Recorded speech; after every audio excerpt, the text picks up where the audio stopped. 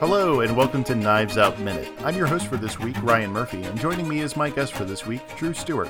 This is minute number 67, and we'll be covering from 1 hour, 6 minutes, and 0 seconds to 1 hour, 6 minutes, and 59 seconds.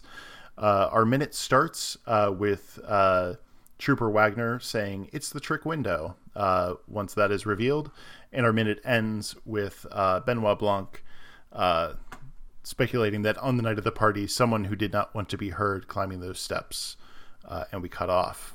So, Drew, what are your thoughts on what we've got here? This is another amazing minute. Like, I cannot believe how good every minute of this movie is. Like,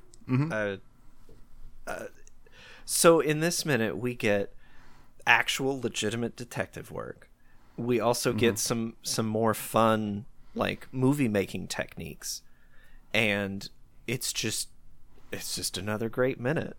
Yeah, so I do want to hear your thoughts on some of what's going on technically. So our minute starts with Blanc, Marta, Elliot, and Wagner going into the hallway that leads up to Harlan's study, and walking down to the first thing that we have is Marta walking over to the window and swinging it open. So what I noticed studying this minute is that in the background, at the beginning of this minute, you can hear the family yelling at each other, and you could at the end of the previous minute too.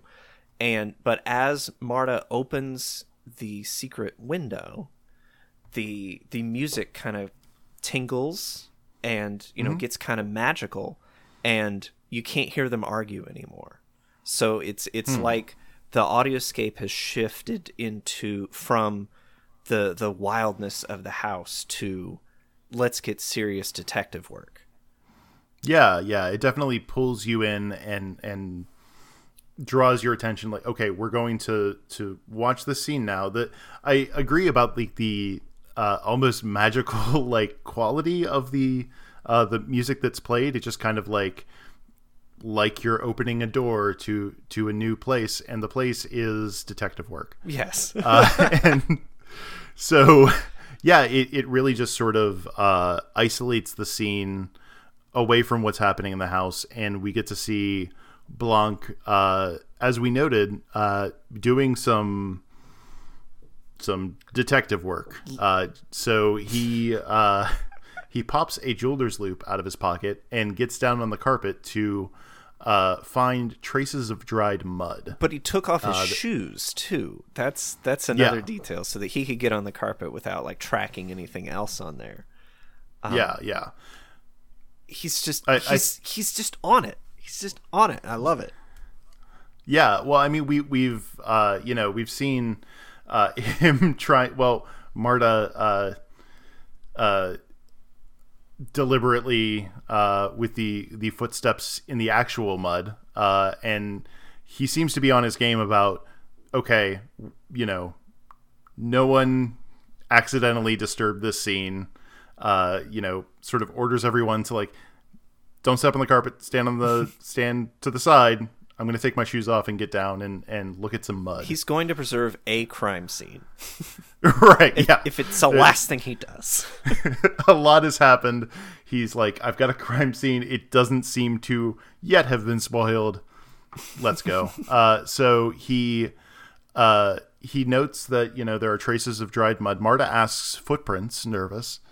And he, clarifies, I assume to her relief, that no, these are just traces. And to sort of back that up, Lieutenant Elliot then chimes in, depending on when this was cleaned, this could be from any time. So what do you think of Marta's behavior during this scene?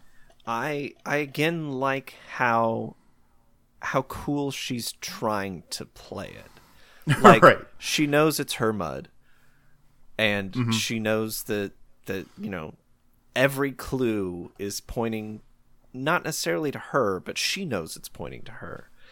And instead of like flailing around or being like it becoming like a comedy of errors, like something like Clue, where it could just be kind of a screwball thing, like, oh, I dropped this, and I fell and I've stepped on the thing, I wasn't listening to you, like, keep doing that. Like, yeah, sure, she pretends to go in the mud, but she doesn't like overplay it. This is another scene of her underplaying how her fear, and she's not letting this fear like take control of her. She's still like very calm about it all, and I think that's part of the genius of this movie.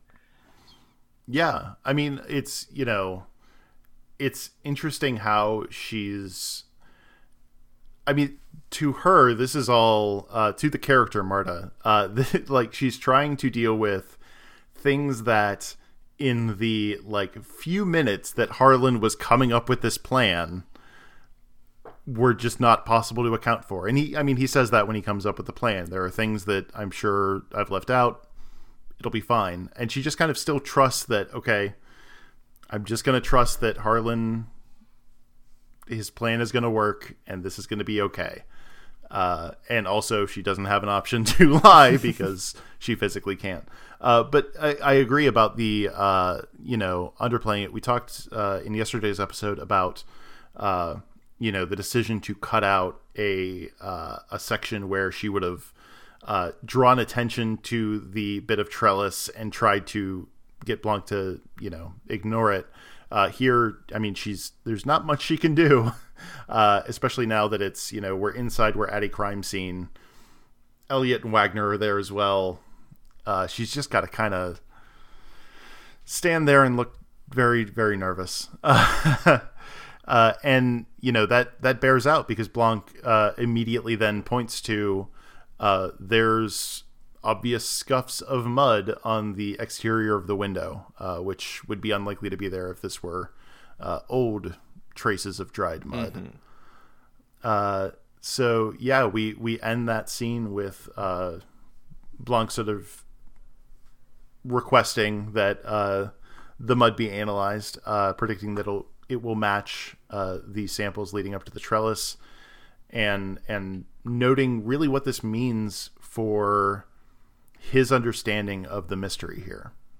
Yeah, part of it, like, it calls into question all the questioning that he's done so far to the family, because, like, now it could be that they never saw the killer get up there, but it also could mean that did they not know about the secret window? Like, there's a lot of further questions maybe that Blanc has because of this revelation. And I think that's a really interesting thing to point out, because I think, we're trying to draw the distinction between, I mean, we spoke yesterday about how detail focused Benoit Blanc is, how he's willing to admit, like, I don't understand what's going on there. We need to go investigate that. I think it's entirely possible that other members of the family might not know that exists. Like, I see no evidence that most of the members of the family are all that, like, detail oriented. Even, there's some discussion about, with Linda, specifically about Harlan's propensity for games and how, he would want you to play a game or look for a thing. But everyone else just sort of, seems to, I don't know. I don't see that curiosity. Yeah. And the shame of it is that it's apparently from one of the books. Like, Wagner knows that it's, from A Kill for All Seasons. And yes. So, like, the fact that the family may not know about it is, except for, I would presume, I feel like we're meant to presume that Walt has at least read Harlan's books. Right. That's but the thing. That's the case. That may be part of the joke, is that the family may not know about this window because they don't really read their dad's stuff. Like even the publisher. Right. Yeah. It's just sort of okay, well, this is, he does his thing and this is how we have money. And I wonder if, like, I'm now writing Thrombey books in my mind here of him like deliberately leaving messages for his children in the text and like waiting for them to like acknowledge, like, Dad, I really appreciated that you shared this thing, in your book or whatever, but they don't read it. So it just kind of is like, that could have led up to what is happening with the rest of this movie, where all of the things that have happened to affect the contents of the will are just like, last straw. They haven't been reading my books. They don't seem to care. And now I found out all these terrible things. Yeah. It's done. I do also, just pulling back to the opening of the trick window, anytime we see Trooper Wagner get very, very excited, I'm there for it. Yes. Like him being like, oh, it's from A Kill for All Seasons. Like I don't know. For some reason, I just find him really endearing. He's the type of character that if there was a stage play version, I used to do, plays and musicals and stuff, and I was always the kind of clueless comic relief. I feel like that's the character that I would get cast as, is the overexcited. So in that trailer that we did to promote the show, I picked him specifically so that I could kind of live that, like the imagined, play theatrical version that maybe Ryan will write someday. And the fact I'm disappointed he didn't during all this downtime during the pandemic. Right. Yeah. No, I think, I recall him from some other Rian Johnson really projects. He's been in he was in Looper, he was in Last Jedi, he was in Brick. I think the thing I remember him from is Brick. But Noah Segan, I think he does a really fantastic job with this role. Just like, not even like, it's interesting because often when you think, sort of comic relief, he's not incompetent. He's just a big fanboy. He's a big fanboy. And I really love how that, I love fanboys. I'm a fanboy. Exactly. I would do the same kind of thing. And I like that he's not just a fanboy of the books, like he's almost a fanboy of Blank too. Yeah, he's very excited throughout the film. Like, I'm doing a case with Benoit Blanc, and we've got, all this stuff happening, and that's from this book that Harlan wrote. I love that character. So for today's question, it's sort of I want to get your opinion on your general feelings about murder mystery films and murder mysteries in general. So murder mysteries were a genre that never really excited me before. Like, I was never into Agatha Christie or anything like that. So that's part of the reason why I was so excited for this movie, is that maybe, Rian Johnson could be the guy who really, gets me into this thing. Yeah. And, I mean, he did. It worked. Right. Like, I like Clue, which isn't really... I mean, obviously, it's got 5 different endings. Like, it's sure, yeah. There's not really a mystery for you to solve as a person. I appreciated Kenneth Branagh's Murder on the Orient Express more than I expected. Because I just like, he's just doing this just to cast himself as one of his favorite characters. Well, I actually thought it was really well made and really well put together. Yeah, and I didn't know what the mystery was going to be or what the twist was going to be or anything like that. So I'm now more interested in murder mysteries than I was before. And because of Knives Out. Yeah. And I think I think there is like an extent to which I totally buy that part of the reason for remaking Murder on the Orient Express was Kenneth Branagh wants to have a really cool mustache to wear. Mm-hmm. And he's just going to walk around as Poirot. Yeah, I guess one thing to ask, what is your thought of, I feel like this movie really balances the fact that much of, the when we think of murder mystery, the person I think of is Agatha Christie, which obviously because Agatha Christie was writing at a time where, there weren't necessarily cell phones, all of that. I feel like that feeling is in Knives Out, even though this is taking place in the modern day, just because of the grandeur of the mansion and how Harlan has decided to decorate it. Yeah, it feels very old-fashioned, even though they're talking about, rights to the books and, how it needs to go digital and all that kind of stuff. Yeah, I mean, it's definitely like it's got to be a problem with writing a modern murder mystery, right? You've got different kinds of evidence. Mm-hmm. But I feel like Knives Out really does a great job of explaining why. Yeah, without, explaining like, Dad was a Luddite, and so we don't have, right. He didn't have any cell phones, and, it's just, it's just, and there's no, we're, way out in the boonies, and there's no signal, and so this piece of evidence doesn't count, It's just a simple story that gets more complicated as the movie goes on. Yeah. And I really appreciate it for that. I mean, I do think this is a really great introduction to, if you haven't been into murder mysteries, and it sounds like you agree that this is a very good start to appreciating the genre overall. Yeah, and I think that it plays with what I understand the tropes of a murder mystery to be. Like, at this point in the movie, we already know how he died. Right. Like, so that's not normal.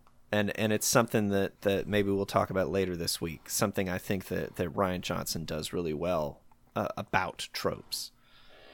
Yeah. I mean, that is definitely a detail that, in a lot of murder mysteries, I know is not there. It feels almost Columbo-y in a sense that, in an episode of Columbo, the first thing the audience discovers is like, this is what happened. And the story is about Columbo figuring that out. Here, we know what happened with Harlan. And the story is, at this point, kind of, is Blanc going to figure that out and catch Marta? Right. It is like we're on the side of the person who believes herself to be responsible for Harlan's death. And at this point, I kind of want both of them to succeed. Yeah. Like, you don't know which side you want to be on. Like, right. He's definitely I don't know that I would say that that Blanc is the antagonist, but he's certainly, like, his interests are at this point opposed to Marta. Mm-hmm. So it's, we'll talk about how that resolves over the next few minutes and the next several weeks that this will be this podcast will be continuing. So is there anything else that you wanted to talk about with this minute? No, I think we've got it all. All right. Well, is there let's see. Is there anything that you'd like to plug at the end here? Yeah. You can follow my Star Wars visual comparisons project at Star Wars VizComp on Twitter. And you'll find me, well, at this point, retweeting moments that I've shared from the original trilogy that have been changed over the years, whether for good or for bad, and find my pleas for the release of the original versions. All right. And I just want to say, thank you for joining me on today's episode. And thanks for listening. So please make sure to follow Knives Out Minute at Knives Out Minute on Twitter.